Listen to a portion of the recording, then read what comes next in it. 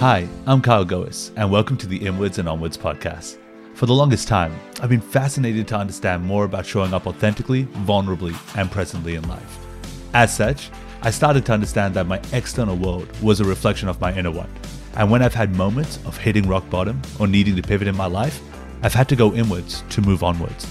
So, come join me as I explore other people's journeys, from entrepreneurs to coaches, spiritual teachers, friends, and beyond, as we learn their innermost thoughts and peel back the layers to share the moments where they've had to go inwards to move onwards.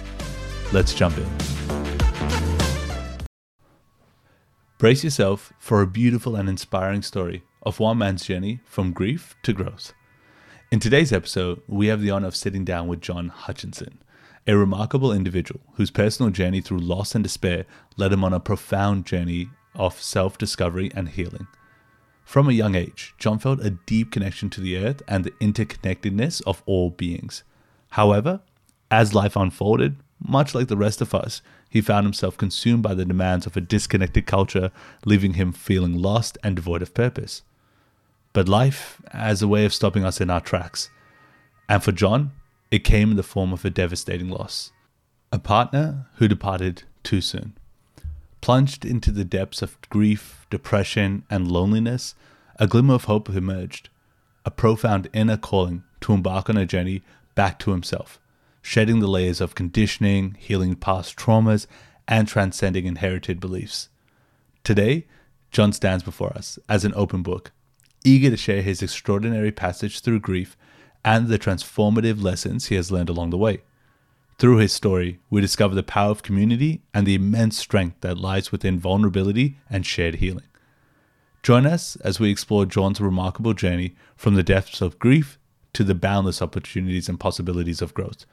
Through his resilience and unwavering spirit, he reminds us that even in our darkest moments, the potential for transformation and personal evolution awaits us all. Get ready to be inspired, challenged, and uplifted. All right. Welcome, John. Thank you so much, mate, for jumping on the podcast again, because we had technical difficulties the first time around. Thanks for having me, man. Mate, just to recap, obviously, John, I am very pleased that you are actually able to jump on the podcast. I had a buddy of mine who actually sat into one of your breath, sound, and storytelling journeys or sessions. He absolutely loved this, and then he was like, look, John has this incredible story. I think you should get him onto the podcast and let him share his beautiful wisdom stories and the healing journeys he's been on to get to where he's in now. And I was like, this whole journey is inwards and onwards. What better person to have on than yourself? So thank you, man, for jumping on. No worries, man. Thanks for having me. Yeah. No, pleasure. So I thought you could maybe take us back a little on before you are this person, this version of yourself that is doing this amazing healing work for others. What was your healing journey that you kind of started off with, and go as far back as you want to, but take us on this journey with you, mate. Alrighty. Yeah. Well, I'll go back to the beginning. I grew up on the south coast of New South Wales, in Wollongong, which is, a medium-sized sort of town, but, really nice spot there, not far from the ocean at all, so that was beautiful. I had, fortunate enough to have a really nourishing upbringing. Both my parents were super loving, and they were also really heavily involved with the Salvation Army growing up, which meant they were really, committed to the mission of the Salvation Army as well, which was sort of working with those that are less fortunate. And our house, wasn't uncommon for us to have homeless men or women come and stay at our place. Mum always had an open door policy and cooking for the street and the community sometimes. Even awesome. a lot of our mates growing up. So I think that was just a really beautiful thing for me to encounter at a young age in regards to that each of us and each of our stories are equally important, and that we all matter. And also that we're Earth brothers and sisters, and we're all part of the same big family. So it's something that I've been fortunate enough to be able to take into my life and into the work that I do now. So really witnessing people as family. And honestly, to be exposed to that at such a young age is, I'm just so interested on the impact that as you go through your story, that would have had. because people don't often get that kind of exposure, especially one thing of like that connectedness at such a young age. Yeah, me and my wife had this one conversation beforehand where we were talking about like the world, right? Everything you talk about, countries and this, that, the other, it's just a dotted line that someone else has drawn. You Totally. know, rich, poor, this, that. It's like, again, it's like dotted lines, in a metaphorical sense that people have just drawn to go, you are rich, you are poor, or you're from this, you're this religion, you're that religion, you're this from this country, that country, and it's like all of that dotted line drawing just creates more separateness. Totally. And it's all about, I like that your upbringing was bringing it all together. It's all oneness. Yes, I do. I've carried that feeling of oneness, throughout my life, and it played a big role in my journey, actually. Which I'll share a bit about. So, Yeah. um, Please go, man. but the other thing as well, like as a kid, I was super connected to, I guess, nature and to the land. Like I remember just loving the ocean, the smell of it, the feeling of it. And always climbing trees, always hanging out on the earth, getting dirty. A few broken bones as well, but always pretty adventurous. But I remember, when I was about 8 or 9 years old, mum and dad, all mum's family was from Melbourne. So, they felt a pull to move us to the suburbs of Melbourne.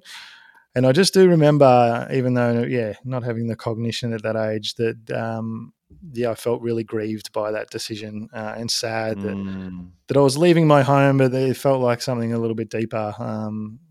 And moving to the city, a big city, was a big change. But I guess as a kid, you just start to adapt, make friends, do what you need to do. But then as I started growing up, I felt sort of, I didn't really love school. Didn't feel that connected in that way. But always loved my mates. So we played a lot of sport growing up.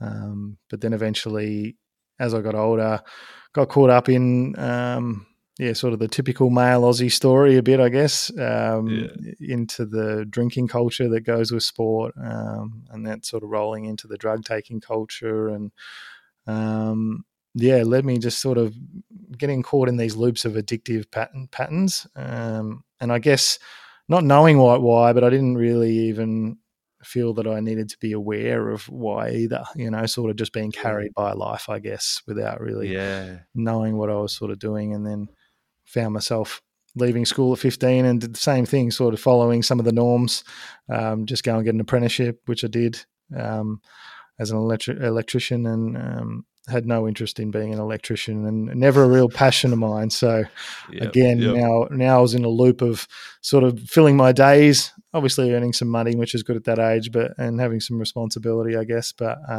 not really happy in what I was doing, and sort of just funding my weekends, I guess, to get written off with the boys. Yeah. As you do, I feel like when you're young and experiencing everything and just trying to take it all in, was there, and I know you kind of mentioned you just were rolling with life. Was there anything that kind of triggered you to want to go, or that kind of pushed you down this path? And I'm only saying this because I was like, wait, coming from a kid who loved playing outdoors on trees and everything like that, was there something missing that you felt that's what led you to go down the party life, the drinking, drugs, alcohol, that kind of scene? Yeah, I think for me, and sort of witnessing it in others, that as we tend to move through the world, there's a lot of, I guess, social norms, expectations, belief systems. I guess what success looks like.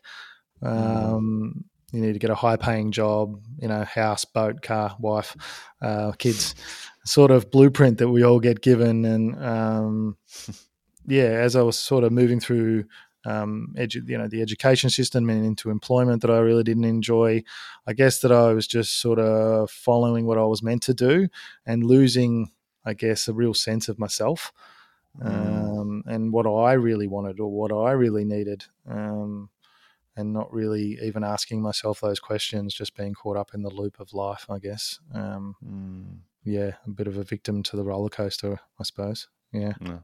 I mean, like I feel like myself included. So No, I understand exactly what you mean. I was always just curious on like why do we do this? Like, or Yeah, why does it get It's and like you said, when you said you kind of get fall into the roller coaster of things. It's like I think it's just a bit of hypnotization as well. totally. When you're growing up, you don't know any better. You don't have any filters, any kind of way to decode what is good, what is not good. I remember I love this analogy that got told to me when I was younger. When we're we look at if you look at yourself as like a computer, right?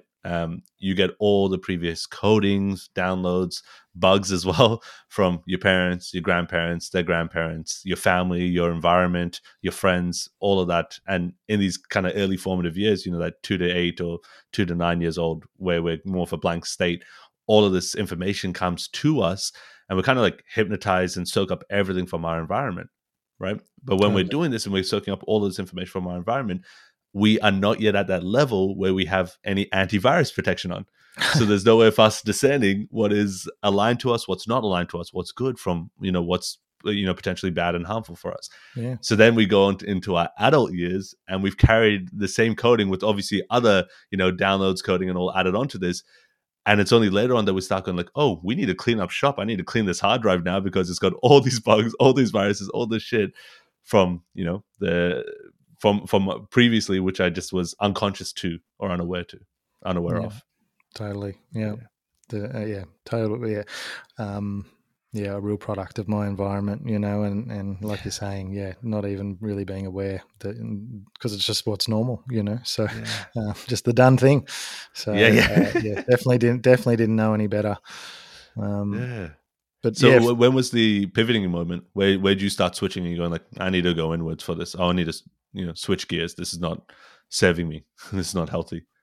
yeah, well, I'll just share something before I go there, just to sort of give you a little bit more context as well. I eventually quit being an electrician. There was actually a day I was under some dude's house, and some rich dude in Doncaster, and I'm just like covered in dirt at 6:30 in the morning, just going, I just don't want to be here. I don't want to do this, So, made the decision to quit that day, and was able to, through some contacts, be able to get some work, working in social work and youth work, and working with some kids. And my first sort of role, obviously playing a lot of sport, was just basically creating a bit of an adventure program and gym program and that type of thing for kids, which has really started me in pretty much a 20-year journey working in social work and community services. So working in homelessness, addiction, mental health, all that type of stuff, which is obviously something that I carried through from childhood. And I felt much more I really love that work. I really love sharing stories with people and uncovering what's going on for them and what's real for them, but also what's real for me as well. But then I think where it had a bit of a negative impact on me as well is that I became great at helping everyone else and being there for everyone else in their journey, but again, really neglecting this need that I wasn't quite aware of yet. There was turbulence, and still caught in some of my addictive patterning and those types of things. I mean, again, caught even around what you eat, all these types of things, even looking after yourself in any way, really. Like none of this was anything that I'd learnt or been taught. So I was I was excellent at being there for everyone else and their problems, but really, again, maybe even neglecting myself even more. In my journey. But which I feel is normal. Totally. It's easier to look out of the window than to look into the mirror, right? It is, yes, definitely. And still not even really being aware that I needed to look in. I think that, still at that stage where you're just sort of in the wheel of life still. Definitely was enjoying what I was doing and loved doing that. But then, I guess not even being aware of the way I needed to look within, or I needed to tend to my own needs and nourish my body and all those types of things, so that I'm a bit more aware of now. But in 2010, it all changed. I lost my intimate partner really suddenly. And that sent me into a spiral that I definitely wasn't prepared for. I was feeling into a pain that I didn't even know was possible as a human being. And obviously, really being really empathic in the work that I was doing as well. I was really sensitive sometimes, I guess, to other people's trauma and pain, but then never really having to encounter it in that way myself. And I guess was really suicidal there for a while. Yeah. Just really not even being able to function in the world, actually, like one foot in front of the other. Even each minute I was witnessing it pass almost by the second. Like that's how much it Wow. stopped me in my Wow. Wow. tracks. And Wow. I couldn't be alone. Sometimes I needed to wake people up just so they'd sit with me, early days. And really, really confused about it all. But there was one really important moment that I think that set me off on my journey. I remember leaving the hospital with my mum, and it's what we've sort of been talking about. I remember it was an early morning, and I just lost her, and had to witness her pass as well, which was a super traumatic experience. And um, yeah, there were cars everywhere, bipping their horns at each other, people on their phones, people running to get on the train. We'd covered over the natural world. There was asphalt and buildings everywhere. And I had this I'd never seen the world so clearly before. And I'm just like, oh my God, what have we done to this place? What are we actually doing here? And so there was this, yeah, you talk about that internal, there was something in me sort of going, this is not right. Perhaps Yeah. I really needed to know after that what all this was about. What was this for? What am I doing here? So yeah, I guess it led me. It was the first step in my journey of sort of wanting to uncover what reality is. And what my purpose of being here is. So and potentially that I'd never had my own thoughts or ideas in my entire life. And it became really difficult in a sense that not only I felt like I wasn't just grieving Steph, her name was, who had passed. I was also grieving all these emotions that I hadn't processed my entire life. Yeah. I'd Yeah. moved into a world where I needed to be okay all the time, especially as a young man. It's always like, suck it up, harden up, just get on with it. Yep. You'll be right type thing. Yeah. And so Yeah. and that's what led to me being in this crippling sadness. Like now I didn't have a choice. I was accessing all of this grief that I'd suppressed my entire life to that point. And Shit. also, in the depths of really missing her and not understanding. Yeah. And being foreign in the world. Yeah. Not knowing if I could continue in this place anymore. No, and that's that's so. Thank you so much for sharing that. Mm. That is like, yeah, I'm trying to process the story, let alone trying to relate or imagine the feeling that you had when you were going through something like this. Because even when you talk about that level of grief, the intensity of such a big emotion, that it's not just from that, like the incident may have triggered it, like Yes. that may have been the trigger point for it, Yeah. but the fact that you're saying this is like, for years that you had just not processed these different levels of griefs that you may have had, which I would also be curious to explore, like what if, like, you had a nourishing childhood, then you went to the when kind of got pulled into the mix of the world, the machine, so to speak, like another cog in the in the way everything was processing.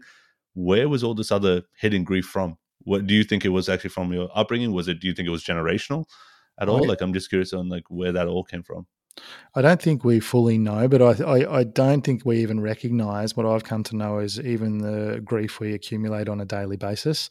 All Yeah, those moments true. where we're not allowed to be ourselves, whether it's feeling, I guess the sickness, sort of energetically around our planet. Our planet's a bit sick at the moment and not really in its most nourished form. We've taken a lot from her. And also. Mm-hmm. I guess when we encounter the people we're surrounded by and feeling into their traumas, and potentially taking on some of that, whether it's what we're absorbing on social media, it's driving past a dead kangaroo, it's whatever it may be, even witnessing our friends or family going through grief, we're taking all that stuff on in some way. And I guess, I feel like for me, definitely, and I guess for a lot of people, is that the more I sort of moved into the idea of who I was meant to be, I was really deeply grieving the person I needed to be, and I wasn't allowed to be. So Yeah. What helped you not tip over the edge? Because like when you say that, and what you're sharing is so powerful, because you get so many people are going through this, and like I love the connection you've kind of done with. It's not just your own. It's like it's the environment, the frequency or the energy of other people around you. They're going to impact your own energy, Totally. and you'll take on little bits and pieces of that. How do you like? Yeah, if someone else was going through this and you were to help or guide them, how do you make them not go over the tipping edge? I That think, being like yeah, self-harm or something like that is what I'm referring to, just to be clear. in my own experience, that there was one particular day where I was in that feeling on and off. Came in waves that I didn't want to be here, but there was a particular day where I had a bit of a plan in place to actually, okay, I just can't Cool. be here anymore.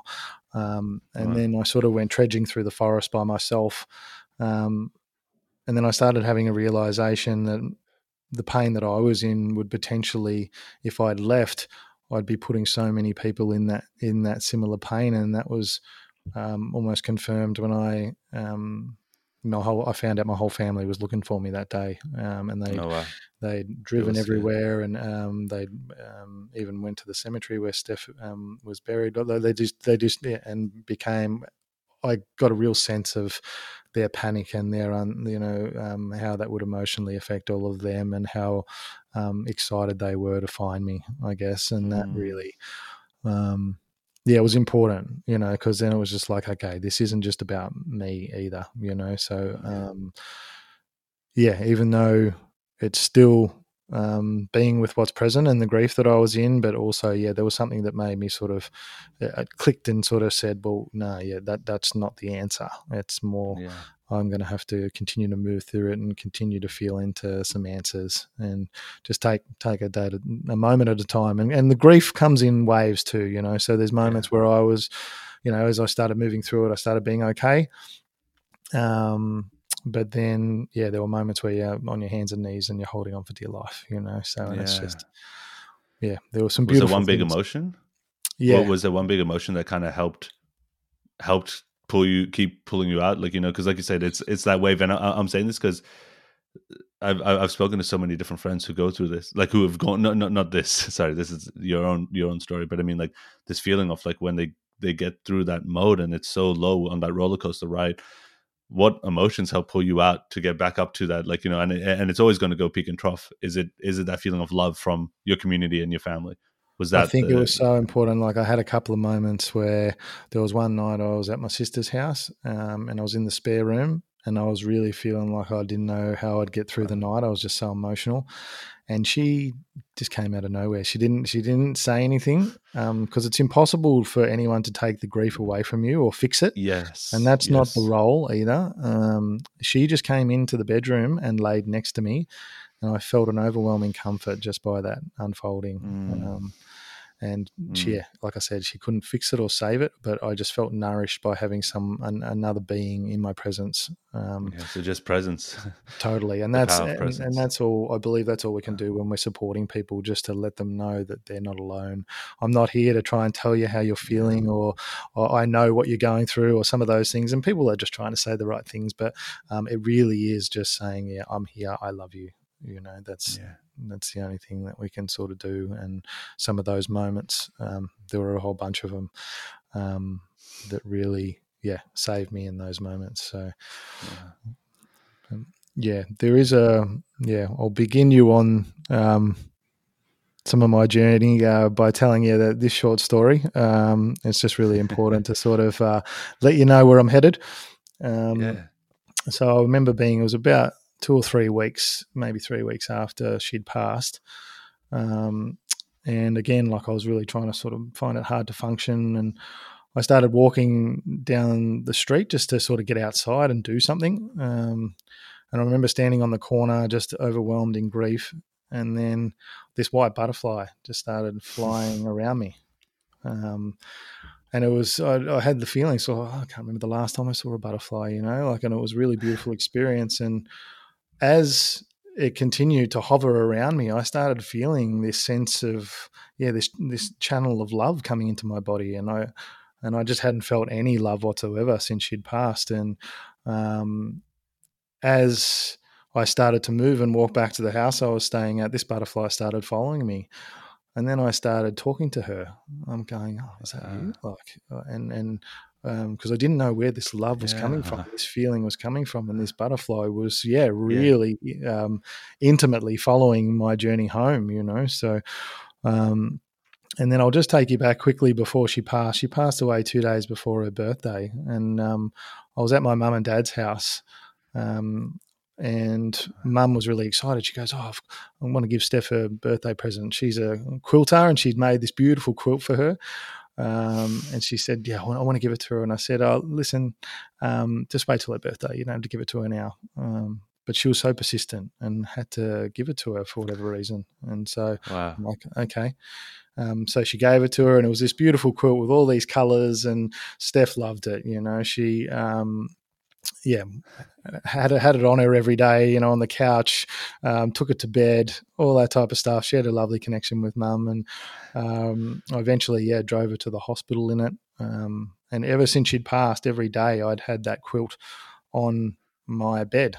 Just made me feel like she was around and feeling that comfort of her, I guess, in some way.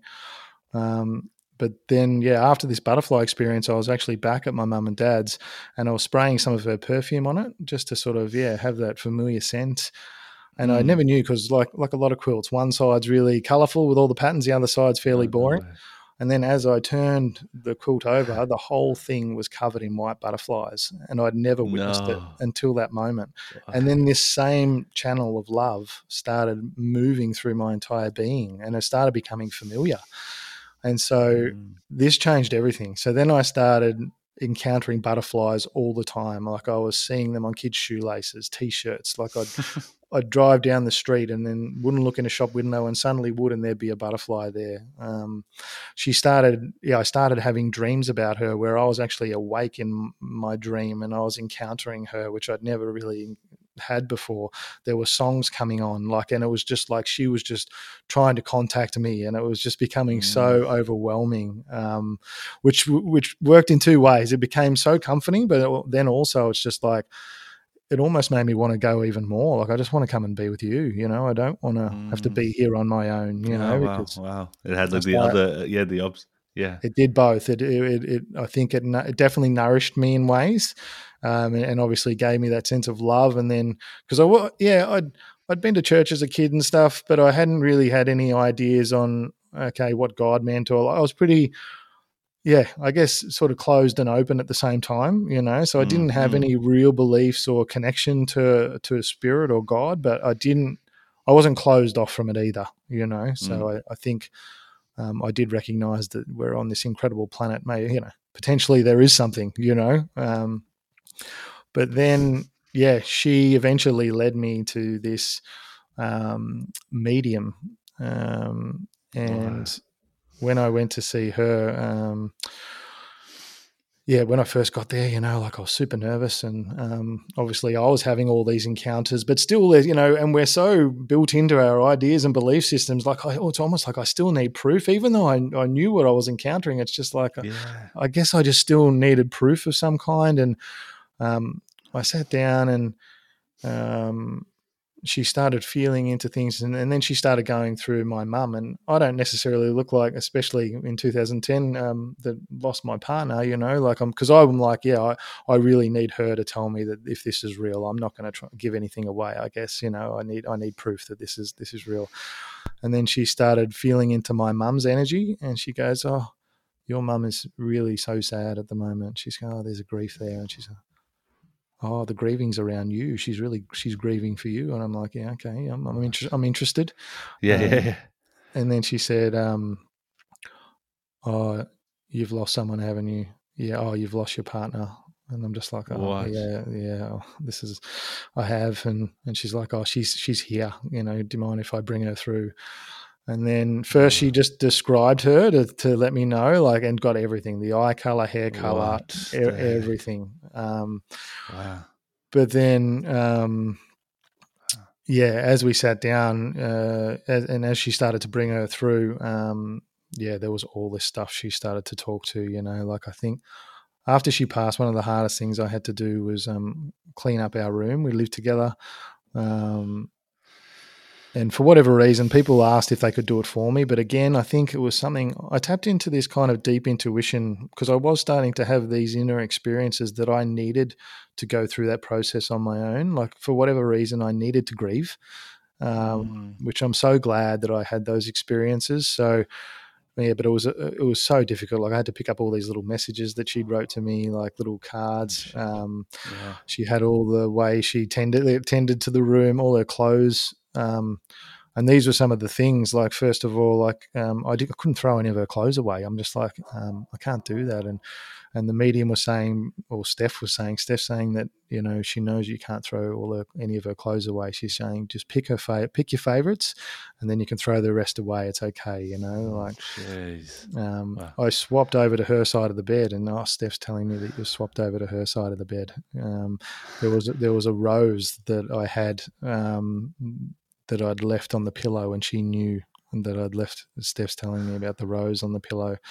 And then one of the other, real specific ones, and I didn't really know, like, we lived with another couple at the time, and she gave me this crystal, and she said, "Oh, Steph loved this crystal," and I'm like, I didn't even know she loved crystals and stuff, which was great. And I said, "So yeah, I want you to have this one," and it was this purple amethyst that I sat on the bedside table. And yeah, that was the final one. It was just like, yeah, Steph's telling me about the purple amethyst that's sitting on the bedside table, man. And I'm just like, bawling tears, you know. Yeah. I'm getting like I've literally my whole arms are covered in goosebumps just hearing you say this. Like, because look, I'm a believer of nothing fully ever leaves. It kind of always transforms into different things, right? Totally. And I just look at it from that perspective of, like, we are energetic beings. Everything around us is energy. It's frequencies. The beauty about this is that you have certain healers, such as like this medium you spoke to, who I think certain people start unlocking this ability to see different frequencies. Yeah. And if you talk about everything just being energy, it's like, you know, for lack of a better comparison, a dog can see in X amount of colors compared to what a human can see.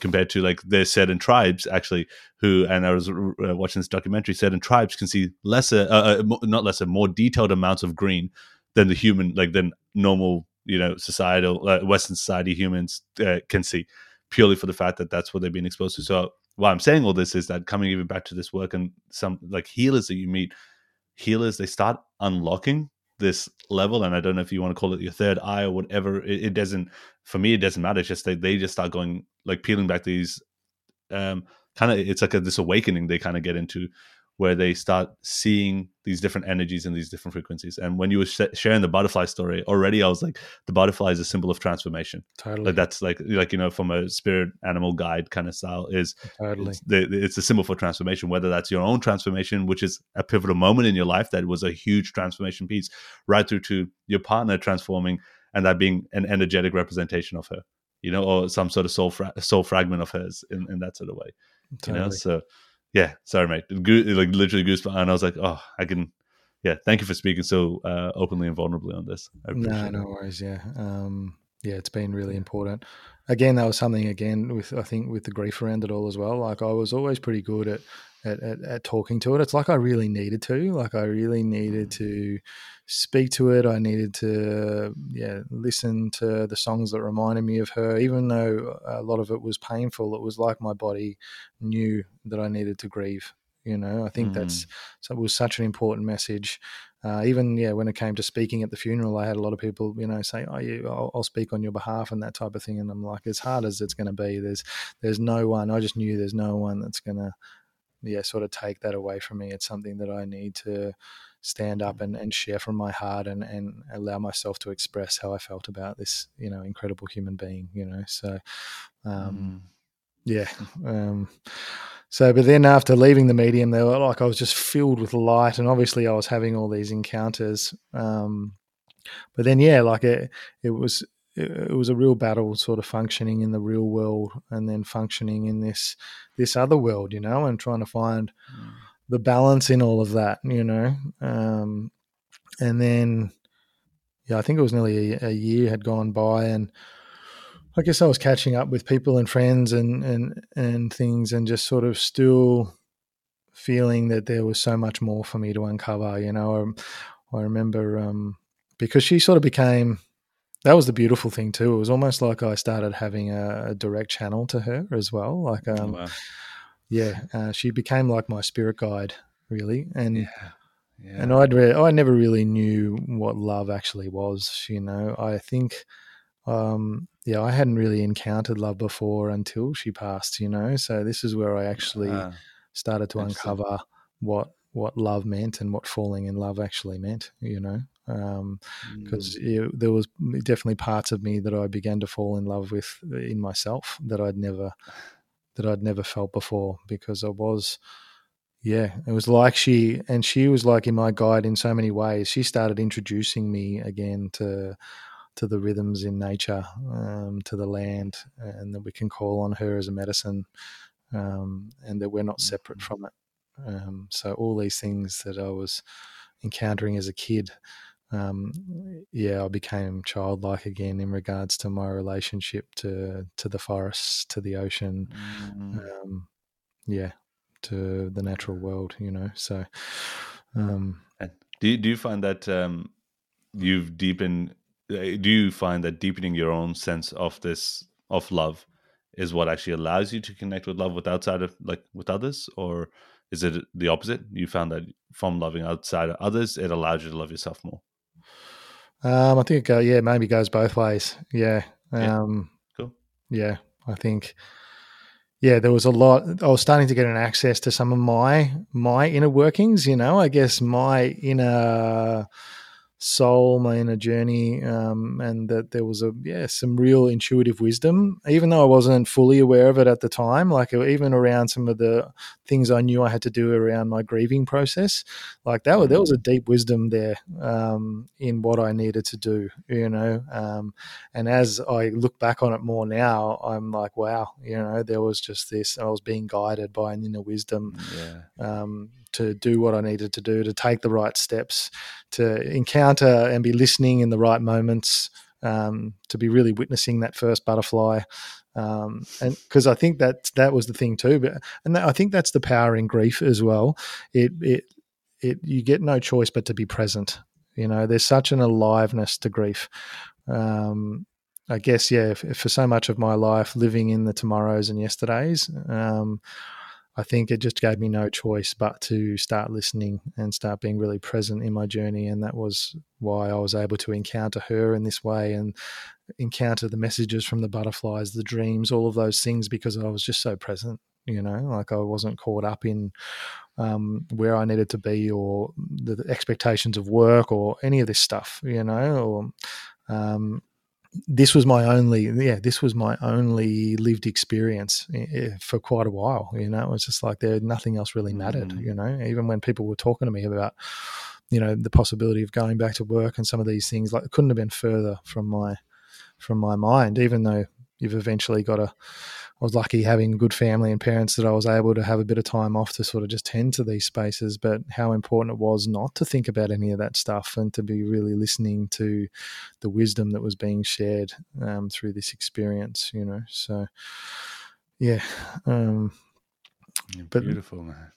yeah, as I was saying, like, but then, I think it was a year gone by, and I was in that sort of conflicting state. I'm just like, I just want to be exploring this. I just want to be in presence with her. I just want to be living in this inner world. But we need to obviously, live in this reality. We don't catch our own food anymore, so we have to Yeah, we have yeah. to work, and we have to earn a living, and those types of things. So I did, start getting back into youth work, and I felt really nourished in that space as well. Took me a while to actually be able to be fully functional in it, but I was, starting to find my rhythm there. But I was still just really, finding it hard to witness what we'd done to the planet. Like, I was really, taking on a lot of the planet's grief in regards to the way we've disconnected from the land, and almost, like I said before, paved over the top of the natural world. With this Mm, sort of alternate mm, reality. And I guess that just really annoyed me for for a while. I was just really yeah, sad about it, and yeah. it almost like I didn't have patience for just the mundane conversations either. So I found myself being really isolated, because even with catching up with some of my old mates and stuff, I love them to death. But, if we're talking about replacing the roof, or the missus has pissed me off this week, or whatever it may be, it's just like I needed a depth now into the conversations I was having and who I was encountering. And so I did come to a breaking point where I just need to get the hell out of here. Because before that, I'll just have to quickly mention that I had a friend of mine who I'd met. He was a street artist, just an amazing dude, and someone I could talk to a bit more about some of this stuff. He had mentioned that he'd had an ayahuasca experience, like a plant medicine experience, and talked about accessing other realms of reality and feeling into things that he'd never felt before. And immediately I knew nothing about it, and it wasn't as commonly sort of talked about back then either. But immediately I knew that I needed to explore this. There was something in me. Again, it was listening to that inner wisdom. I'm like, I need to follow whatever you're talking about. So then I went and did the research and started looking it up, and sort of conflicting things. There were some people having beautiful experiences, but some people having extremely traumatic experiences and all sorts of stuff. And it was just like, well, yeah, this is a medicine and an experience that needs to be respected. But I said to him that day, I said, look, if because I knew there were some shamans that were sort of working sort of secretly, I guess, in Australia, just doing their thing. And I just said, look, if you hear about another one of these sort of sacred circles, that I'd love to be a part of it. If you find out there's an invitation for one, without even really, just knowing that I needed to explore it. And then, just trusting the inner wisdom. Totally, yeah. And then the time came where he gave me a call and said, there's a spot if you want one. And I remember that week, there's a very strict diet and all those types of things. And so it's sort of removing any type of processed foods and all that, and making sure the body's really cleansed and really clean for this type of experience, for the medicine to fully be able to work through you. But then, there was this lots of fear coming up in regards to this. And even on the journey there, like it was a really, I remember a really windy and rainy day, and it was, I'm like, oh, this isn't a good sign,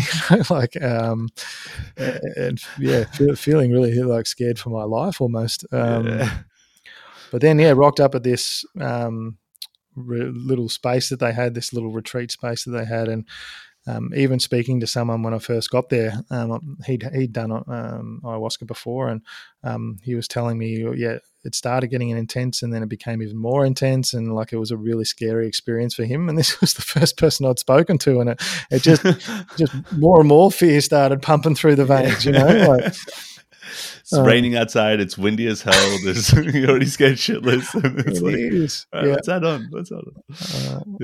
But then, like just as before I was about to walk through the hall, like the sun and the sunset started beaming through the clouds, and I was having that sense of familiarity with the love that Steph was able to sort of bring into my being, and it was this feeling that things are going to be okay. That I'm here.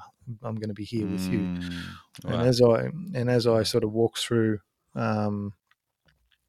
Into the sort of ceremony space, I was sort of feeling into where I was going to sit. And as I sat down, the woman next to me had butterflies all over her yoga mat. Get out. Like, okay, this is all right. Where I'm meant to be. The comfort and the love and and just the trust in like, this is where I need to be in my journey, right now in this moment. Again, really just listening to what's unfolding here. And I remember sort of the shaman talking to the process, and that we all drink our cup, and even that the breath is our steering wheel. If it's becoming a bit intense or we're a bit out of body, it's important to try and connect with the breath, to try and come back to the body. And I remember, we all had a serving, and I was just sort of waiting for things to unfold.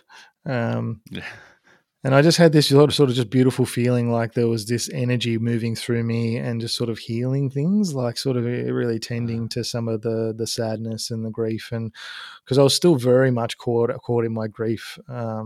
around where to now for me in this particular world. Like I was feeling that Yeah. beautiful connection with Steph, but I was just like, what am I going to do in this world? I was feeling really isolated in Yeah. it. So still Yeah. really, And this is only a year after, you were saying, yeah, right? A year yeah, after. Yeah. So yeah, that's like, yeah, yeah. You're it still feels like right. You're still it's, yeah, right in there. yeah, Yeah, exactly. Yeah. yeah. But yeah, it was her connection that I guess that was really keeping me, um, yeah, getting fueled with enough love, I guess. Mm. And then, so as I was, I started having this sense that, I was feeling all this beautiful healing taking place, but I wasn't sort of necessarily entering other worlds or experiences, like that I'd heard about or read about that people were talking to. And so I was feeling into whether I have another cup, and I'm just like, well, I don't know anything about it. I don't know if it gets more crazy or so. I was really sitting with that for a bit, and then, um, something telling me it was almost like Steph was telling me to have another cup. Um, Yeah. Wow.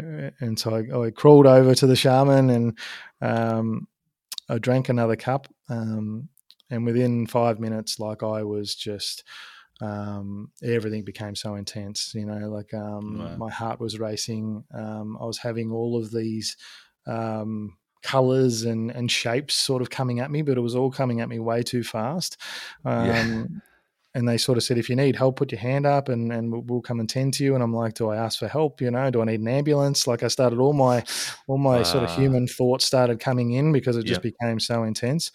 Um, but then I remember reading this passage just before, and what to expect potentially on your first experience. And it was just like, trust in the medicine, trust in the process, that it's Mm. here to heal you. It's here to hold you. But you need to have faith. And it was like those words got handed to me, like a tool, out of the tool Mm. belt. And, in that moment where I just trusted and had faith in the journey, it shot me out into this completely other reality, like a reality that was so intricate, so beautiful, Mm. something that I'd never witnessed before and didn't even know was possible to witness, so beautifully orchestrated. And again, like, I'm not in my human form. I'm just witnessing this as like Yeah. consciousness or as an energy. Yeah. There When you wasn't a completely step out as the observer and you just totally, seeing it. yeah, Yeah. yeah. There was Seeing it just, like it's like a movie. Your life is playing like a movie in front of you. yeah. So I'm just a part Yeah. of this experience, Yeah. Wow. and just in wonder and in awe of what's happening. But then as I was moving through this experience, just caught up in just so much, just so much, and you're feeling it in your body too, feeling it in your heart, just like accessing this love that you've never felt before. Mm. And then as I was moving through this sort of reality, this spiral started, coming towards me, and as I moved towards it, there was a figure, and it started walking towards me, and it was Steph. And she Oh was wow. there standing right in front of me, like I'm sitting here in front of you. And Wow. she couldn't believe that I could see her. So Oh wow. she was laughing, that I was able to see her fully. And as she was laughing, and I guess this is why we sit in community and we're all interwoven as humanity and our energies. The woman, as she was laughing, the woman on the on the butterfly mat was verbally laughing. So I was able to Wow. hear. Steph was almost channeling this woman so that I could hear the laughter as well. Like, it became just so out of control. And when we got to embrace, um, I guess it was just, everything that had happened, all my grief, all my sadness, Just was leaving me. Like, and yeah. I was just gonna imagine like shedding, just falling away, falling off. everything was shedding. Um, Wow. it was just like, and then yeah, she became, um, she started showing me different parts of reality, and I started feeling the way that plants grow, Mm. that, how interwoven we are with the world. I was able to share my breath at the most, intimate level, share my breath with the ocean's breath, and like, it was just, Mm. this profound sort of night where I was able to really uncover my true essence and feel it, I guess, in its Wow. all of its glory, I guess, like, Yeah. and be healed in it all, and be cleansed in it all, So it was just, yeah, Just magical, just honestly. Like even magical, as really. yeah, it's had yeah, it's so hard to explain because like I've had like I've never done ayahuasca or anything from that, but I am a big believer like with plant medicine and respecting the medicine and how you can go and through that. And I look as the medicine as a tool, as any other tool that allows you to kind of penetrate beyond the what you are consciously aware of. And that's where I see it can be really powerful. But it's respecting it in the way of understanding that, but then understanding how you can use it later. Because some people can get caught up in the habit of just doing it for the sake of like that high, that you might get from the medicine, rather than actually realizing that you need time afterwards for integration. Well, the And then that integrate, integration piece starts becoming important, which is where I wanted to see what your integration experience after this, because now this is such a freaking a deeply transformational experience. And again, I still love that her symbol was the butterfly, because it's like yes, just when we talk about yes, transformation and the butterfly being symbolic of transformation, yes. what was the integration afterwards for you after this And huge that, yeah, experience? like you're saying, I think the integration is the most important part. I mean, because you're going to have to Yeah. go back into the world. There were again, Mm. it was a bit of a balance thing for me, because now, like, I almost saw even more holes in just the way we live, and some of the things that we concern ourselves with. That I'd entered this place where, oh my God, like, some of the ideas and beliefs and perceptions that I'd inherited and taken on, I guess, through my journey were just so, like, this world and this experience and the power we have and the intuition and wisdom that each of us hold is so far beyond the 3D, I guess, experience that I'd come to know, like. And so, yeah, there was early days, it was even more difficult in ways, I guess, to, like, wow, like, I don't even know if I can, yeah, go back, Yeah. but No, but even speaking, I just want you to speak maybe go a little deeper on this, because like when people are on these journeys of figuring out themselves, so and this like yours has been obviously through using the plant medicine with this as well. But even if we didn't have the plant medicine, it's that once you start changing your inner workings and really going deep and peeling back the layers of yourself to understand who you are and then the connectedness of everything, it is so hard. Like I've found that like can be sometimes the most challenging thing, that it's like, even we mentioned this beforehand with friends, and I was like, I got you, like you said it briefly, but I was like, that's such a big topic on its own you could talk about, right? Because it's like, yeah, say with the friends, it's like, I love my friends, I really do care deeply about them, but when you started changing, you start realizing like what brings you, energizes you, what feels nourishing, what feels healing, what feels like this is where I want to be heading, and the kind of um level, I can't think of a better word, but the energetic level of the conversations I want to be having, yeah, whereas like, yeah, talking about just the same old, oh, how's this, oh, life's okay, life's good, oh yeah, and I did this, it's like, man, you want more expansive conversations, you want more things that you're like, yeah, this, because like when you have these conversations, it starts vibrating and changing the frequency, the energy around you starts pulling in all the different things that you need for you. And it's like all of a sudden conversations, energy, the people you're around starts shifting as you start shifting. And that's the biggest thing I learned from my own inwards journey with multiple things, is that as my shift internally had a massive like change in the outward world. And especially that gaps you see, it's probably one of the hardest things to cope with, because you're like, well, I still need to make money, I still need to provide, I still need shelter, like, and it's not to say that like, these things are the gaps. I'm talking about more, I don't want to be living this kind of way, or helping or changing the world in this kind of way. I see a different purpose for myself. How do you transition into that, and how do you deal with the gaps? yeah. um Well, the beautiful thing, like, and yeah, we talk to it all the time. We're so blessed to, dude I was working with at the time in a youth service that I was working at. We ended up becoming, yeah, incredible friends.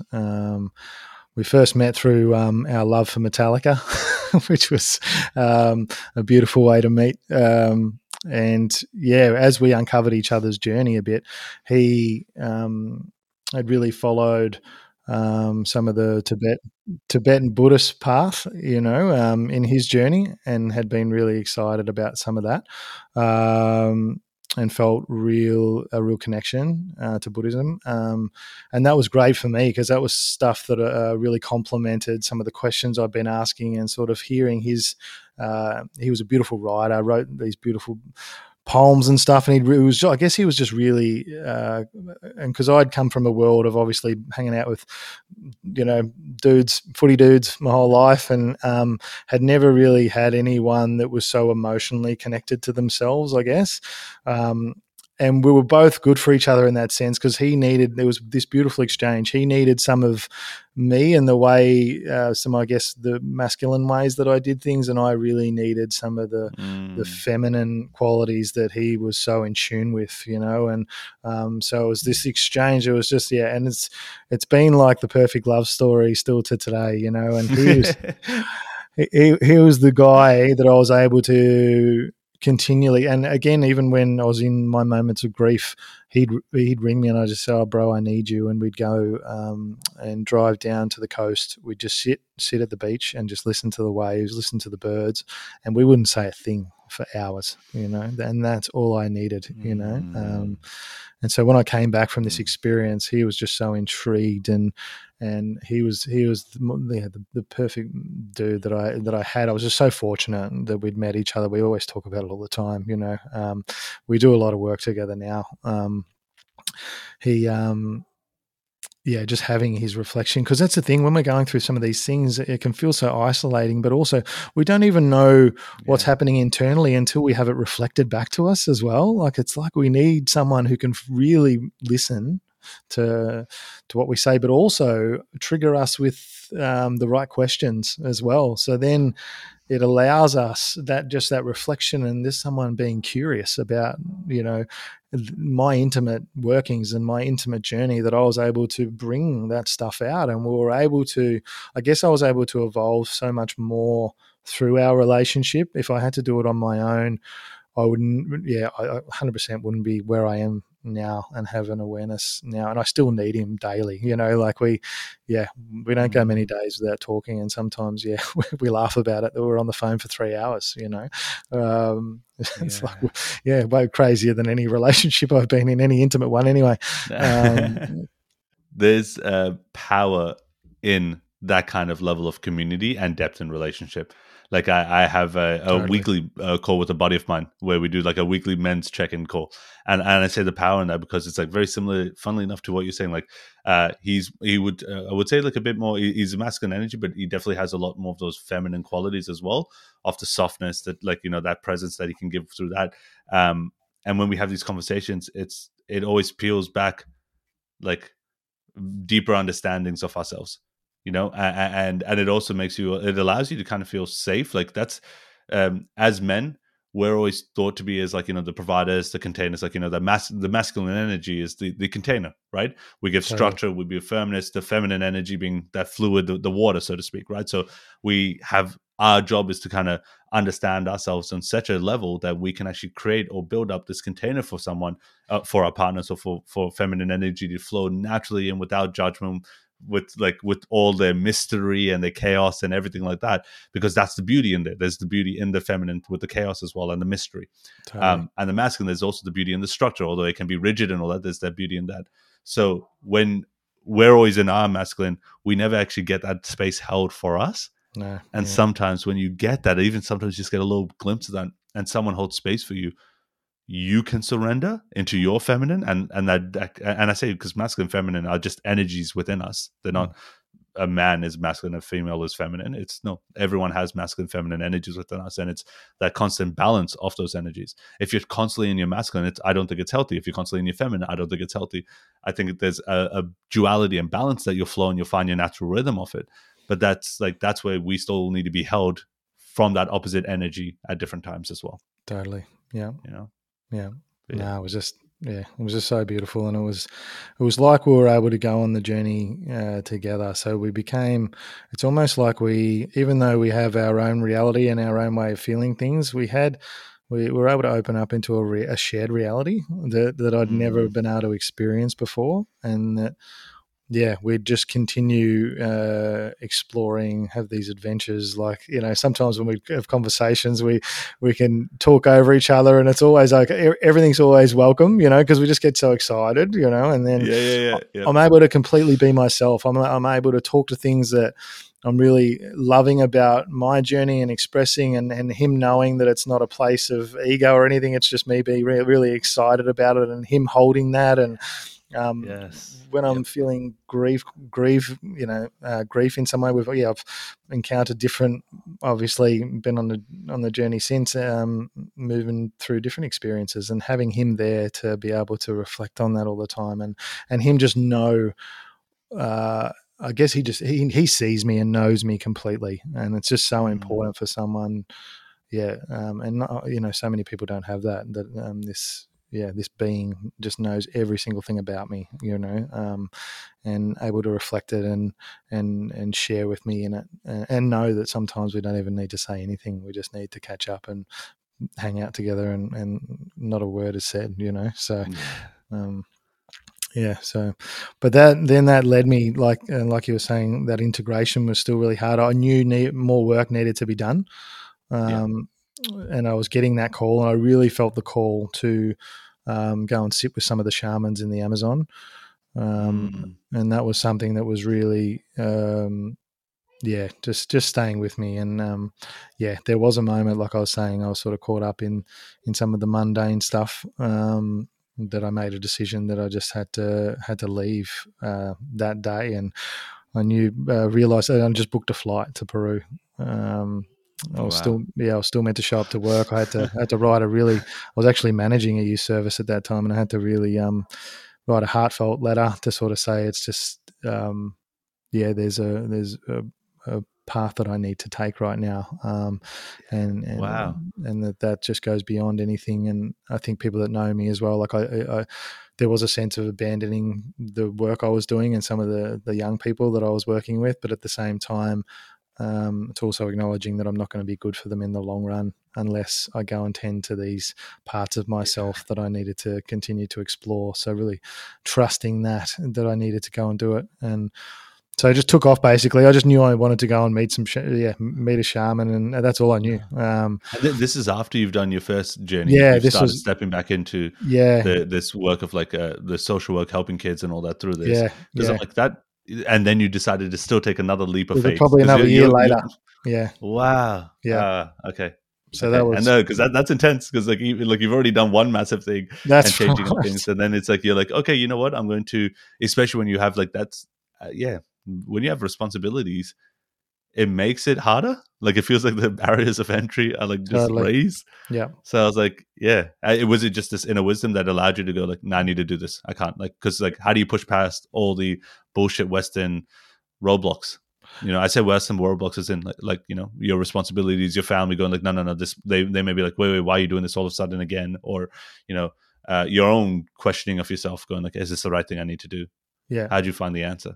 Yeah, that's literally what it was. It was like some of that intuition around, whether things that I needed to grieve and think my process around that, or whether it was the way I encountered Steph, or following, that direction to go and see this medium. It was just like, it's like I didn't have a choice. It was like that inner listening.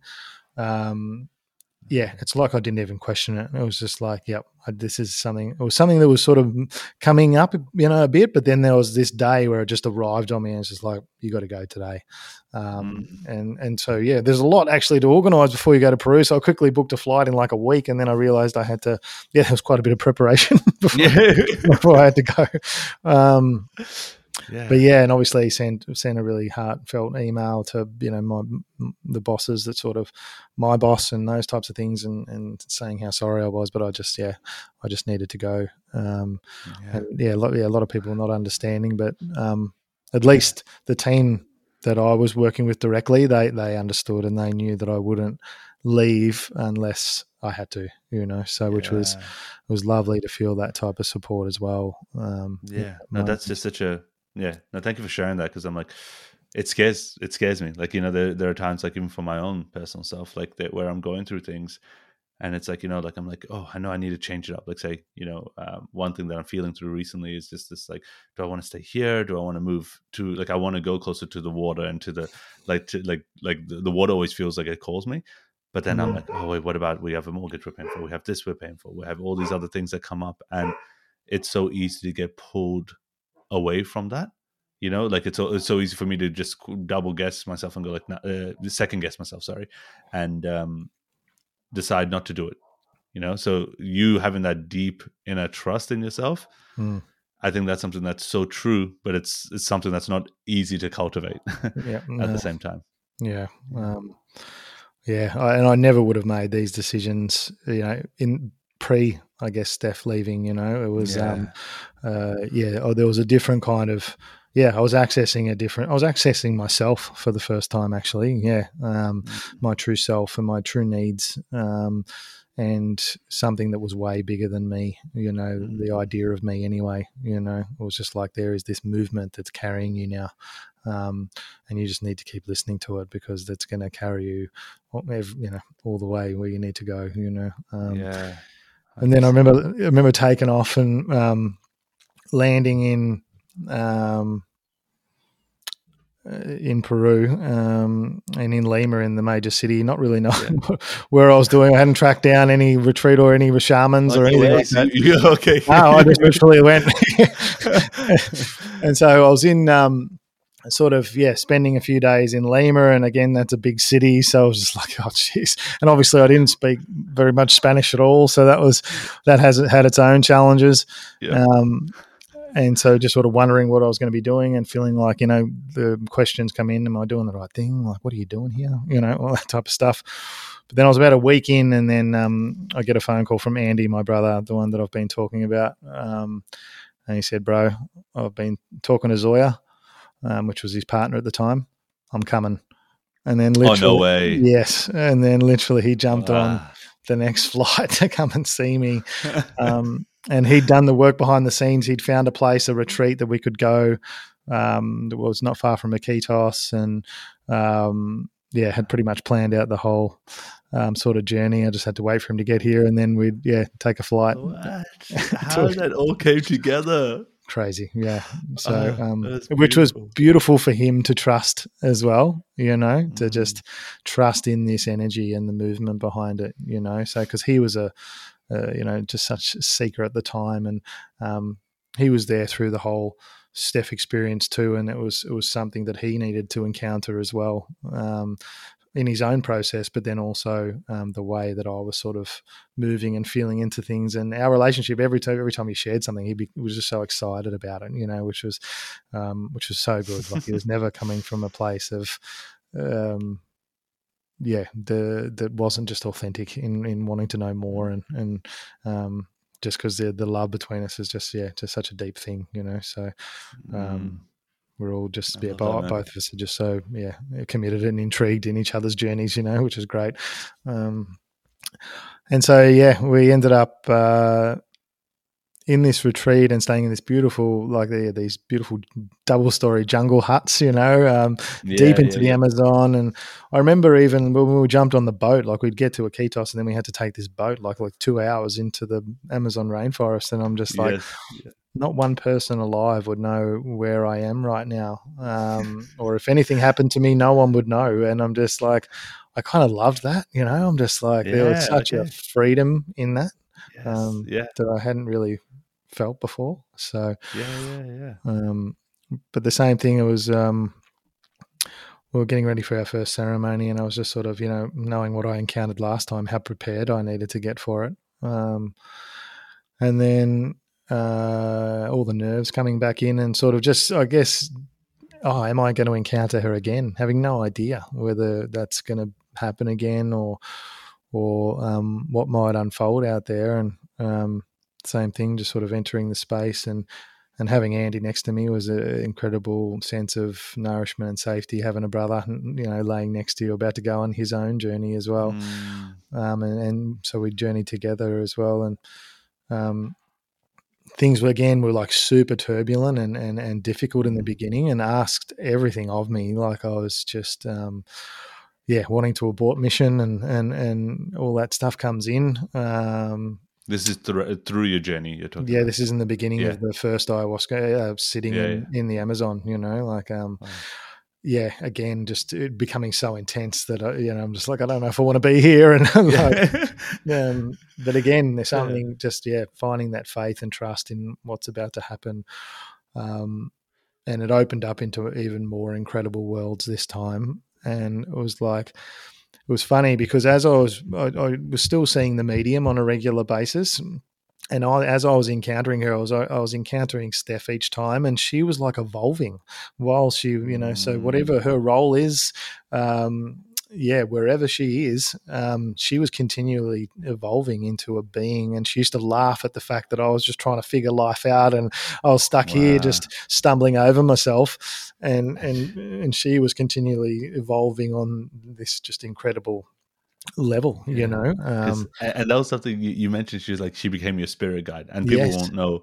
Can you explain what a spirit guide is, just like in your simplest terms? Because I was like, Yeah, I can only say it in how it feels for me. I guess other people encounter spirit guides in their own way, but for me, I was able to feel her and almost hear her. Like even though it wasn't like an audible, it's almost like telepathy in the way that I was able to encounter her. Like I just knew when she was there, mm, but then also. She was just giving me these deep messages. There was there's a whole bunch of other stories I can go into that were sort of really profound around, we haven't got enough time, but where I was encountering her, like, there was moments where I'd had her sitting next to me on the couch, and she was actually showing me what to see. It was actually we went and saw Avatar the first time, at the cinemas together.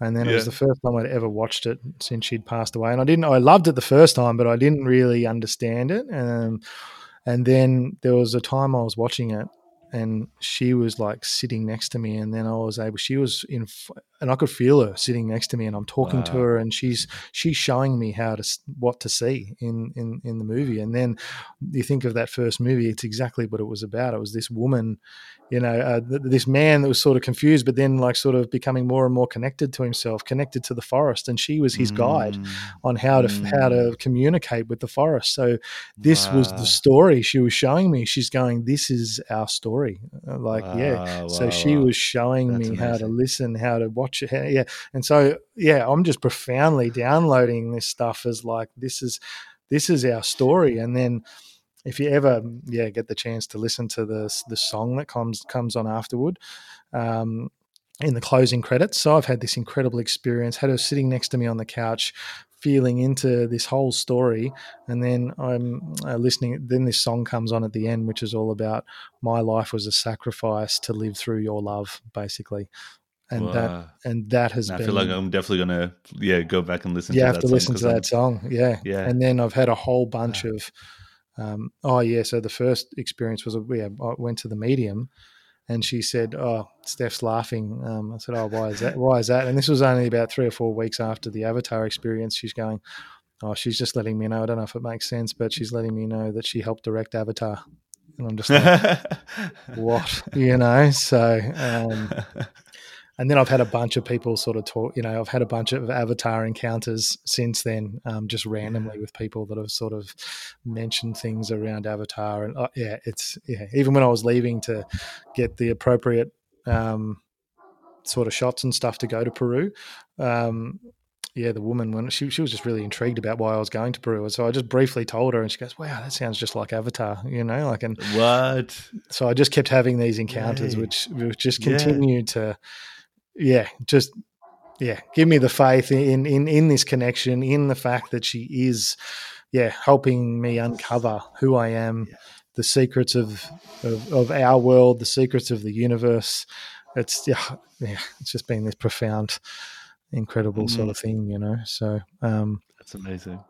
but yeah, Oh, when that's awesome. So yeah, so no, this and I love. I'm just like even I never ever looked at Avatar just through the lens of you saying like she was his guide from someone who's completely disconnected from the land and all that. yes, His guide to get back connected to the land, and I was like, yes, and the similarities then of what you're saying with you and Steph is yeah, Oh, it's Yeah, just it so was all yeah. I love the word profound, but I was like, yeah, it was so profound. I'm like, wow, yeah, wow. Okay, so you're back with Andy. You're doing this. You're in your journey. You were saying yep, in Peru, and then you yep, were saying it was just more of that hating the turbulence, having to yep, trust and surrender again. yep, and then entering into this world that was even like, um, yeah, yeah, they weren't even the same, but it was just like even it was almost like I had a greater access to uh, just how incredible some of these spaces were, and so intricately perfect as well, like in the way that these landscapes were like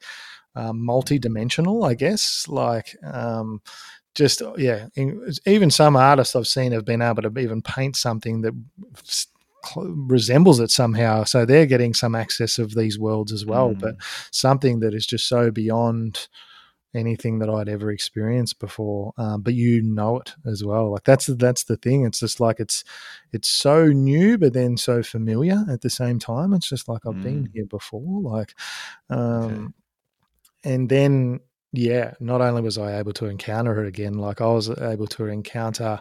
They talk about ayahuasca. In a feminine sense, obviously being a feminine plant, and Grandmother energy. yeah, and mother ayahuasca.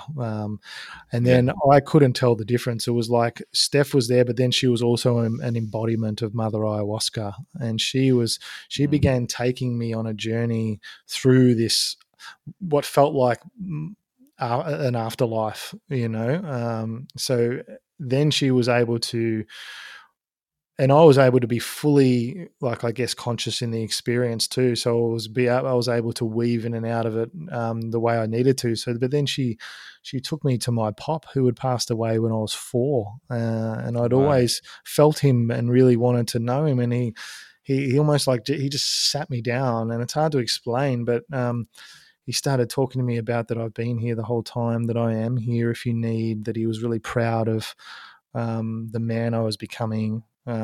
He had messages for my dad. Um, yeah, it started getting Wow. crazy. And then I started from him, yeah, sort of meeting other relatives and stuff as well that had passed.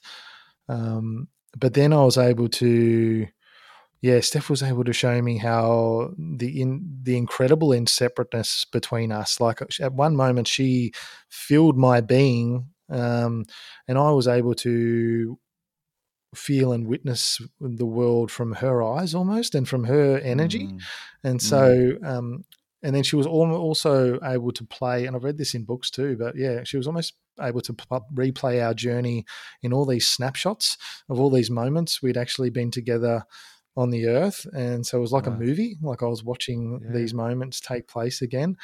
Um, and she was sort of showing me how to release things and let go of things energetically. So there was Yeah. times where I was like feeling so divine, but then these uncomfortable experiences would arise, or things that I wasn't proud of in my journey, whatever. And I'm like, oh no, I just want the divine stuff. But she's like, no, no, no, you need to see those things, feel those things, and you need to Yeah. release those things. So suddenly Yeah. I was allowing them to be there, but then this overwhelming forgiveness, this gentleness, this Yeah. softness, in regards to, you don't need to hold that anymore. You know, that's okay. That wasn't Yes. your fault. And I am letting go of all of these things and just Yeah. feeling my body just, yeah, move through all of this sadness, all of these Release. moments. Yeah. And yeah, like, there was a moment where I was, because we do the ceremonies in the Amazon, we're outside as well, and suddenly like it's just like an orchestra of sound with all Mm. the insects and the creatures, and there was this bird call that was calling me, and then I was just listening to this call, and it was like actually lifting me up through the top of the tree canopy, and then I became the bird flying across the top of the trees. Like it was, yeah. And it was almost in all these moments. So I'd go off on my own journey, but then I'd be like, "Oh, Steph, where are you?" And then I would audibly hear her somehow. She's like, "I'm here.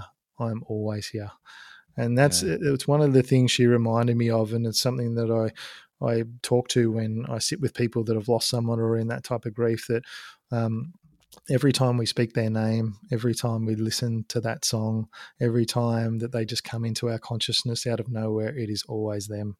It's always me when that happens, and that just Yeah. gave me such a comfort in my journey, that Mm. even talking about her now and sharing this story, I can feel her presence Just in. feels the warmth. Yeah. Yeah, And there was there's two things I wanted to call out on this, right? One was just going back, you like when you said you were like, you went into the normal life, you stopped school, I think you were saying at 15, yeah, went into the tradie journey, right? yeah, Was a spark, you had this realization. It's like you never were just like, you may have had a love for nature, but you weren't always just like this oneness connected to spirit and all that stuff. And it's so beautiful to see the evolution of this, because yes, sometimes when people would talk about this, I understand where you're coming from, but I also know that some people might listen to this and be like, oh, that's a bit woo woo, or I hate that yeah, word woo woo, but it's like, they'll use that because when you see like where you're at, like if you were to go to your your tradie self and tell them about this, they'd be like, what the like, that's yeah. bullshit, like that's No, that's right. crazy, like Yeah, that just doesn't make sense, that doesn't happen at all. But that's where I've found for myself, it is a journey, it is that yes, kind of deepening, and it's, I say deepening, but it's like deepening to allow for expansion. The deeper you go in, the more expansive, the more expansive, the more expansive. So it's like this, it's like a paradox, right? You go deep to go expansive, to expand. um totally. and yeah, so that's why I was like, that was one thing that I wanted to call out, because I was like, yeah, like your journey is so awesome to hear and see. You can actually just walk in and you're like, wow, that's so sick. And then two was this, when you were saying about the letting go of emotions, Mm, that's so powerful, because when we're normally experiencing like, and that's a big part of like, trauma release, right? Like, to just when people have trauma, whether it's a big T trauma as in a big experience, or a small T trauma, small little things like, don't cry. When I was young as a boy, yeah, going like, stop crying, and I took that as like, boys don't cry, it's not manly to cry. Like, like totally. my mom and all probably didn't mean that, but that's how I interpreted it when I grew older, and it's only later that I started deconstructing that and giving it different meaning. But that fear around when that emotion comes up is so common that Mm, people, we get into the state of like kind of numbness and freeze, where we don't want to experience that, because we think no, that, oh, if we experience that, what benefit is that going to give us, what is that going to allow? But it's like that awareness and shining, it's like this is all that shadow work, right? It's like shining the light on that dark area of yourself allows you to, one, bring awareness to that, and you bringing awareness to that situation allows you to then mobilize and allow that feeling to move through. So when I say mobilize being you giving or tapping to that deep forgiveness, yeah, to go like, thank you, I forgive you, and allowing that energy to move through. Because that, when you don't allow that energy to move through, that's where I always like, it gets stuck. That's where all your like illnesses and where we get sick and all that, it's like we don't allow this emotions and stuff like that our body needs to naturally process somatically. We don't allow that to move through us, totally. so I found that beautiful when you were like, yeah, she was like, no, this is the medicine, is sitting in with this discomfort and then allowing it to move through you. Yes, yeah. Yeah. And it was like, Yeah. yeah, that, um, yeah, like the toddler expression, like really needing to, whether it's an uncomfortable emotion, whether it's I'm angry right now or I'm sad right now, I need to express that fully. And that's Yes. something that we've lost. Yeah, for me, talking to my journey, sort of lost the way of that, and just having that mentality, like you were saying, oh no, you don't have to cry, I've just got to get on with it, I've got to, and it's like as a Mm, culture, that's what we do, it's just like, oh, I've got deadlines to meet. There's expectations, there's, I always need to show up, and, no matter how I'm feeling, I'll just keep suppressing some of those more emotional, uncomfortable feelings because it's not okay to be myself in the world, and a lot of our work mm, environments, those types of things, it's all about, goals and profit and all those types of things. And we might be going through a complete relationship breakdown if we're at home, and then being asked we're falling apart behind closed doors, but we're being asked to show up every day to keep the wheel turning, so we'll suppress all of that mm, and somehow drag ourselves through that experience and not tending to those spaces that need to be tended to, mm, it's actually what I'm, keen to explore a little bit in the work I'm doing now, even trying to cultivate spaces where in our workplaces, within our families, where we can openly just sit and talk to one another, without hierarchy, without an agenda, yes. just forming Yeah. circles for us to just listen to one another, for us to see one another, and to Mm, really validate each other's journeys. It's so important to feel seen and heard in our experience. yes. Yeah. because so many people don't. Like even I've going through this my own grief journey. I've been able to hold space for a couple of grief circles and stuff, and recognizing that some of the people that, a lot of the people that were sharing had held on to this grief for 20, 30 years without anyone sitting in front of them and saying, "Are you okay? I see you. I love you," and you could feel the relief in just being able to tell someone about it and actually be able to cry about it. It was a real eye opener for me just on how long people have held on to some of this stuff, because our society and culture sort of has this idea that we need to be okay all the time, that and distracting ourselves from the things that are uncomfortable or sad or even death. It's a fairly taboo subject, it's not, we don't openly talk about it, and in ancient cultures, it was so important to mourn as a community. It'd be like the whole community would stop for 3 or 4 days and go through a real mourning process, because we're all here to grieve together. But so much of us are grieving alone and isolated. No. Really Look, it's so important of like this story and you sharing that, of spreading that idea of being able to hold space for your fellow, brother or sister, in the sense of like listening and seeing them for who they are. Because when we say, "Oh, I see you," people are like, what does "I see you" mean, right? Like it's not, and go back to Avatar, right? Avatar was "I see you." It was like, I Yes. see you for your beauty, for your All of flaws, you. for your good, your bad, your ugly, and I accept you for that without judgment. That's the biggest thing, because "I see you" is not just like, "Oh, I can visually see you." I see, "Oh, I'm listening to you." "Oh, yeah, I'm listening to what you're saying to me." It's like, no, you're listening to them from that place of safety, love, and non-judgment. Like that's what it's been for me, where you're like, that's being felt, being sensed, being heard. So when you're being your unapologetic self, you're not being, there's no sense of judgment, there's no sense of like regret or fear. You're just being completely present and that being loved for that version of you. So that's what I feel like is so huge when you talk about holding space and being seen, being like, really, I see you in that kind of sense. Totally. And like we sort of touched on, but even just talking to my journey and yours, that's what I try and share with people when I do some of the work that I do now. I want to uncover what reality is like for you, because every single moment since you were born, even from the womb, potentially, you're feeling into what type of environment, whether it's a positive one, whether it's a traumatic one, whether it's, emotionally sort of confusing. But as we go through the world, it comes from, the relationship we had with our parents into the relationship, it's the school teachers that might have believed in you. It's the bullies you had at school. It's the heartbreak you had, your first heartbreak. It's all these moments have made you feel reality in the only unique way that it's ever been felt before. Like no one ever has, no one ever will feel reality the way that you do. So, and this is where we get into a bit of trouble as a culture, because we judge from our own reality and going, why is that person acting that way? Oh, he should be doing better than that. Or this, I can't believe he said that or did that or whatever. But that's only coming from our sense of reality. Never will we know what it was like, why they're being triggered in that moment, or maybe we don't know what's going on at home. Maybe they are going through a relational breakdown. Maybe they are suffering from some sort of depression from, some childhood stuff that's coming up for them. Yeah. There was a beautiful saying that, don't judge me on this page of the book unless you're prepared to read the entire story. And that, I love that. Always taken that one with me, because it is so true. Because however we're triggered in the moment, sitting with, and this is where this beautiful human exchange takes place as well. Even though through my work as a social worker, I would be perceived to be the one that's helping, but I don't see it that way. Like I see it just as this beautiful opportunity for two beings to encounter one another's stories. And when working in homelessness and addiction and all that type of stuff, the stories are so real. These people, they're not trying to be anyone else. They're not, because they're in that state of almost desperation and aloneness, and they'll be as real as you've ever heard before. So that's why their stories have been so powerful, and it's been so important for me to gain that understanding that, it really is.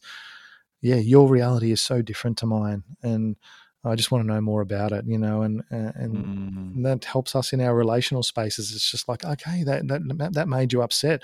That doesn't make me upset, but I want to find out why that makes you upset, and vice Yeah. versa, and then Yes.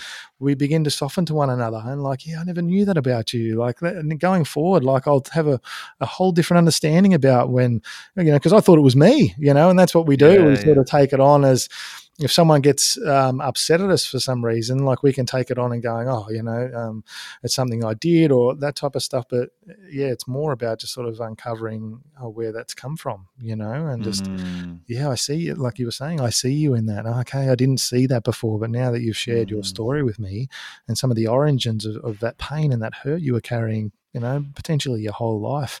Now that I know Yeah. that, like, I can soften my entire approach to you around that particular thing, Yeah. So, yeah, I think, yeah, in the work that I've been doing in regards to holding space, in taking people on breath and sound journeys and story sharing, yeah, I say to them, in no way am I coming in to perform any type of healing. All it is because I truly believe we're all our own wisdom holder. I mean, your Mm. body holds your entire story. So you have all the keys to all the doors. It's like Mm. me through my journey, just following my intuition, that just knowing what was right for me and what was true for me. It had nothing to do with worrying about what society thought or anyone else thought. It was about what I thought, and because I'm the wisdom holder here. This is my journey. Even though we share a common experience, we're all humans. We deal with some of the same things, and we're all living on the same planet, but it is very much your own unique path to Mm. uncovering where you need to go and who you need to be, So, yeah. Yeah, man. No, no, this is I feel like this is another whole thing that we can definitely rip and tease apart more when we're talking about actually that inner knowing, the inner wisdom, the inner you of how you can show up and trust in that ability. And I think that's what's so powerful about the work that you are doing now. So with your journeys or with your sessions that you do, it's actually allowing that person to tap in their own inner wisdom. And it's the same thing that when you've shared all the different stories that, like, within the short amount of time, obviously there's a lot more to John than what's been shared just here. But Yeah. even with the stories you've shared, it's like you getting more and more sure and trusting more and more and releasing more and more of going deeper into who you are. And the more you've gone to who you are, is that so? Was it this the last kind of ceremony, the one that you just spoke about before? Was that was the final thing where you're like, this is the work and this is the way I need to change the world, or this is the way I'm kind of going to step into the world to make Yeah. an impact? Well, there was a whole, well, I think I sat about 7 ceremonies while I was over there. And Oh, wow. yeah, Okay. Okay. Okay. yeah. Okay. So you So went all in obviously, for in I, Peru. I won't go into them all, but yeah, there was one that was really confronting and really scary, and took me to places that, yeah, I actually sort of just started by, I was sort of energetically moving around the room. And I think it's the sort of empath in me, and that's wanting to make sure people are okay, like whatever that is, So I remember just sort of energetically moving around and then sort of going through someone else's journey. And then I started moving into all the suffering of the world, like, and started getting really specific for me, like to the widows of 9/11, Mm. to some of the child slavery Oh, wow. in some of the Wow. third world countries, and the grief became really specific. And because I'm just in this really sensitive space, it became so overwhelming. I just kept throwing up. Um, Wow. and again, Steph was able to come in, and there were times where it was becoming so full on, like I was just crawled up in a ball, just thinking, even though, I've sort of moved beyond the body, like thinking that I was never going to come back from this. That's how sort of painful it was. And because Jeez. now that I'd opened up my own channels of grief and I knew it, I knew the spaces, it was just like, oh, now I had to take on all this planetary grief. And she would hold me and be able to shield me from it. But then it was almost like she's like, this is still stuff you need to feel, you need to listen to.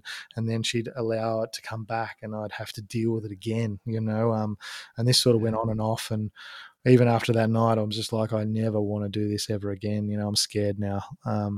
But then Wow. as I sort of came to, I'd never written so much about any of the other ceremonies before. So this is where there's a real medicine in our grief as well. Mm.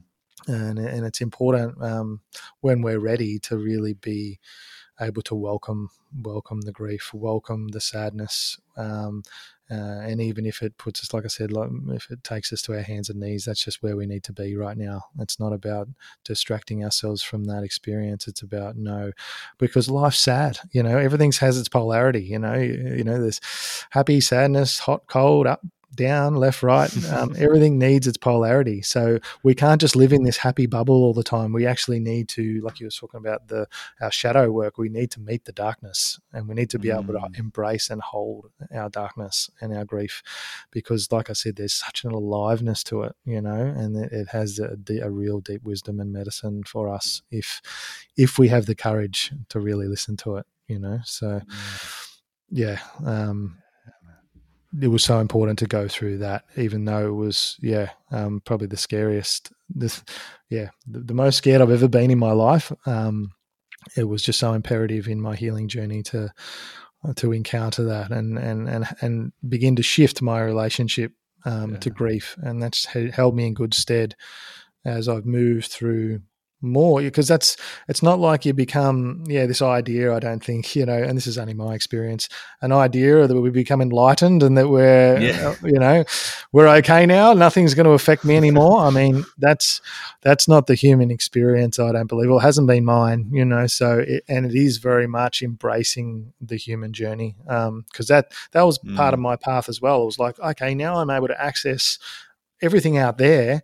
But again, there was so much work I needed to do in regards to my body and what it was holding and my relationship to it, and listening to my body's needs, like nourishing it with the right foods, nourishing it with the right, I guess, conversations, affirmations, whatever it is, so that's been its own journey in itself. I got great at listening out there and feeling really, my fear of death and all that just disappeared, I have so much faith in what's after and in my journey now. That's been a real medicine, because not everyone has that gift, I guess. And that's what the whole story became. It became like it was the most painful thing, losing Steph, that I've ever experienced, but it was the greatest thing that ever happened. I just wouldn't be able to feel things like this unless, and it was always meant to be this way. She's fine, she's actually doing her thing, and it was only me. And I think it's the ones that are stuck here that really have to, do that work, because when people pass, it feels like, they're off on a different journey, and they're okay.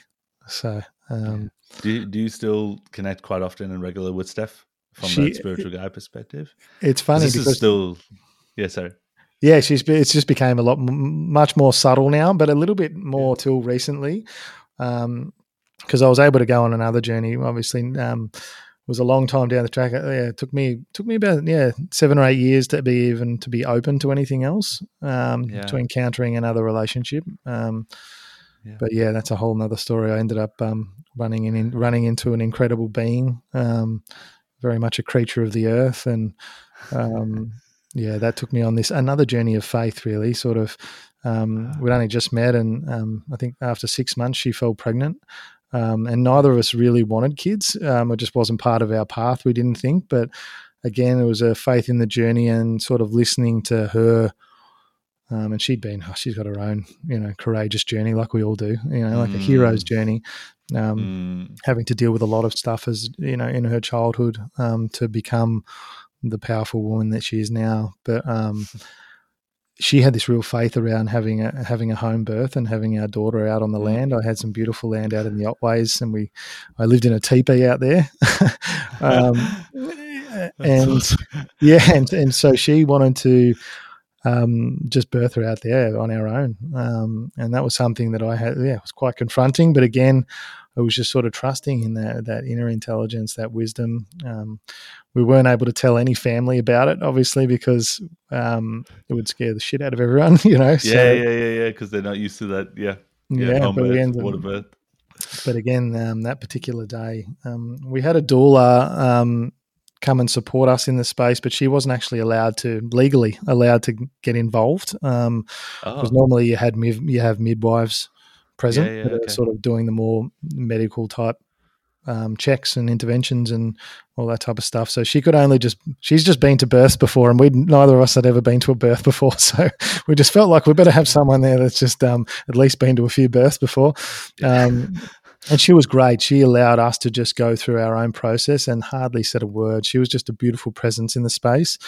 And there was just one moment where she just sort of asked Tara to change positions, and then she did. And again, I won't go into that whole story. It's a medicine story on its own. But I'd never again felt so present and so connected to my inner self and inner knowing through that experience, and to be able to, I guess, Tara did all the work. Let's get that straight. But then I was able to, be the first hands that touched our daughter as she entered the world, and it was full of wind, rain, rainbows, like we were out in the elements, and it was the most profound, beautiful thing. That's awesome. Man. Jeez, I feel like we could go on and on and on for. There's so many just facets, and it's so fascinating what your story, your journey has actually just been such an incredible one, right? And in a wild I guess ride. just yeah. But it's like that's life, and it's the way you found the beauty in all of it. Yeah, like, and now obviously this is years and years later processing everything, but even the way you said, like, you found the beauty in the death of Steph. You know, like, and the transformation that it led. And I guess, this, the inwards and onwards journey is an ever flowing one. It's something that is constantly, it's a cycle. Like, eternal you keep journey. leveling, being a different version. It's an eternal journey, 100%. Yeah. I was like, anything that you would give advice wise for people on their own journey, anything that you found throughout all the different inwards movements you've done that you can give for someone else on that inner journey for themselves? Yeah, I think, the most simple thing, I think, is following what excites you. If you're feeling energized about something, be curious. And I guess definitely in that sense, I think, because that's really trying to follow that inner guide and not really worrying about whether it's considered normal or whether weird, or it's really trying to come home to your own thoughts, your own intuition, your own wisdom, because like I said, you're your own wisdom carrier of your particular path. There's no one that can give you. People can share things from their own reality, like I was saying, in their own story, but and you grab bits of that when you need them, and you go, oh yeah, that resonates with me, I'll take that. But it's really going, no, I'm the gatekeeper. I'm the one with all the keys here.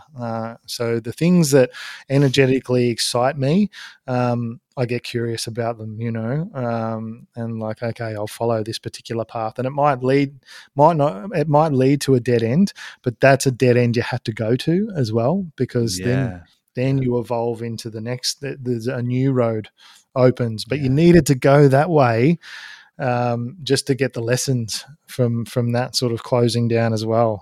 So it's just having that real faith in the journey, but then also, trying to welcome in whatever's really present at the moment. So if there's a sadness, allowing there to be sadness, and feeling into. Sometimes we don't have to name it. Sometimes you can. Sometimes there's an intuition around where the sadness comes from, and it's going, okay, that feels like that. It feels like I need to let that go because that's something specific that I feel that's what that's about. But sometimes it's not. Sometimes we wouldn't even know. Sometimes it could be from past lives. Who knows? 100%. I think the further I've gone in my journey, the more I realize I know absolutely nothing.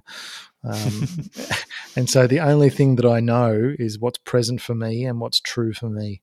And that's my work. Like, and even I remember being connected to music when I was a kid, but I went on this journey through Melbourne, through sport. Like, I didn't even connect. I still always loved music, but I never played any instruments or anything like that. But since I've been able to open all these channels, all my own needs, my authenticity, I totally believe we all have this beautiful song to sing to the world, however that is, whether in a creative way, we've got something to share. That's why we're here.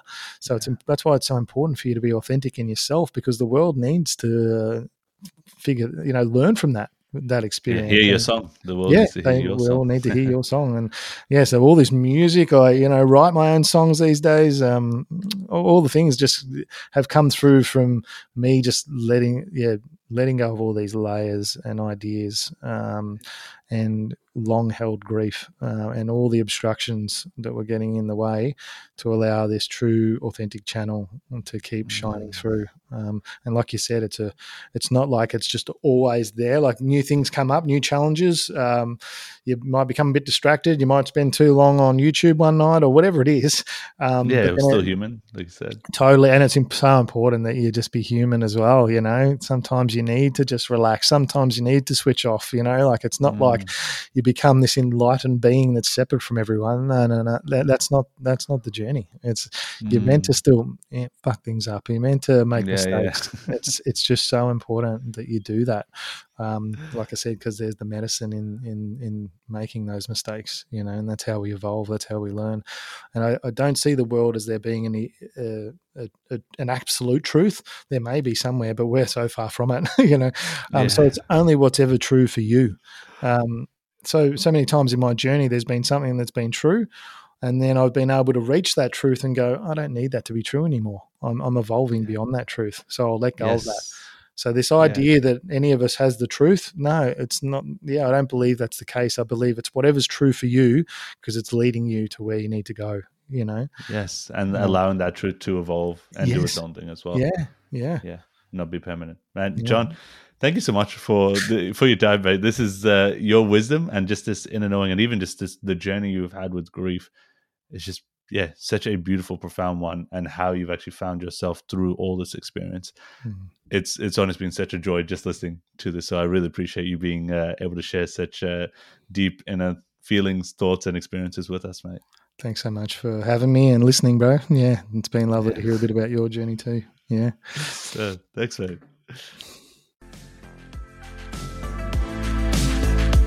If you enjoyed this episode, it would mean the world if you could subscribe, rate, and review this podcast. And if you know someone who needs to hear this on their own journey, share it with them. Thanks so much for listening. And remember to go inwards and onwards, my friend.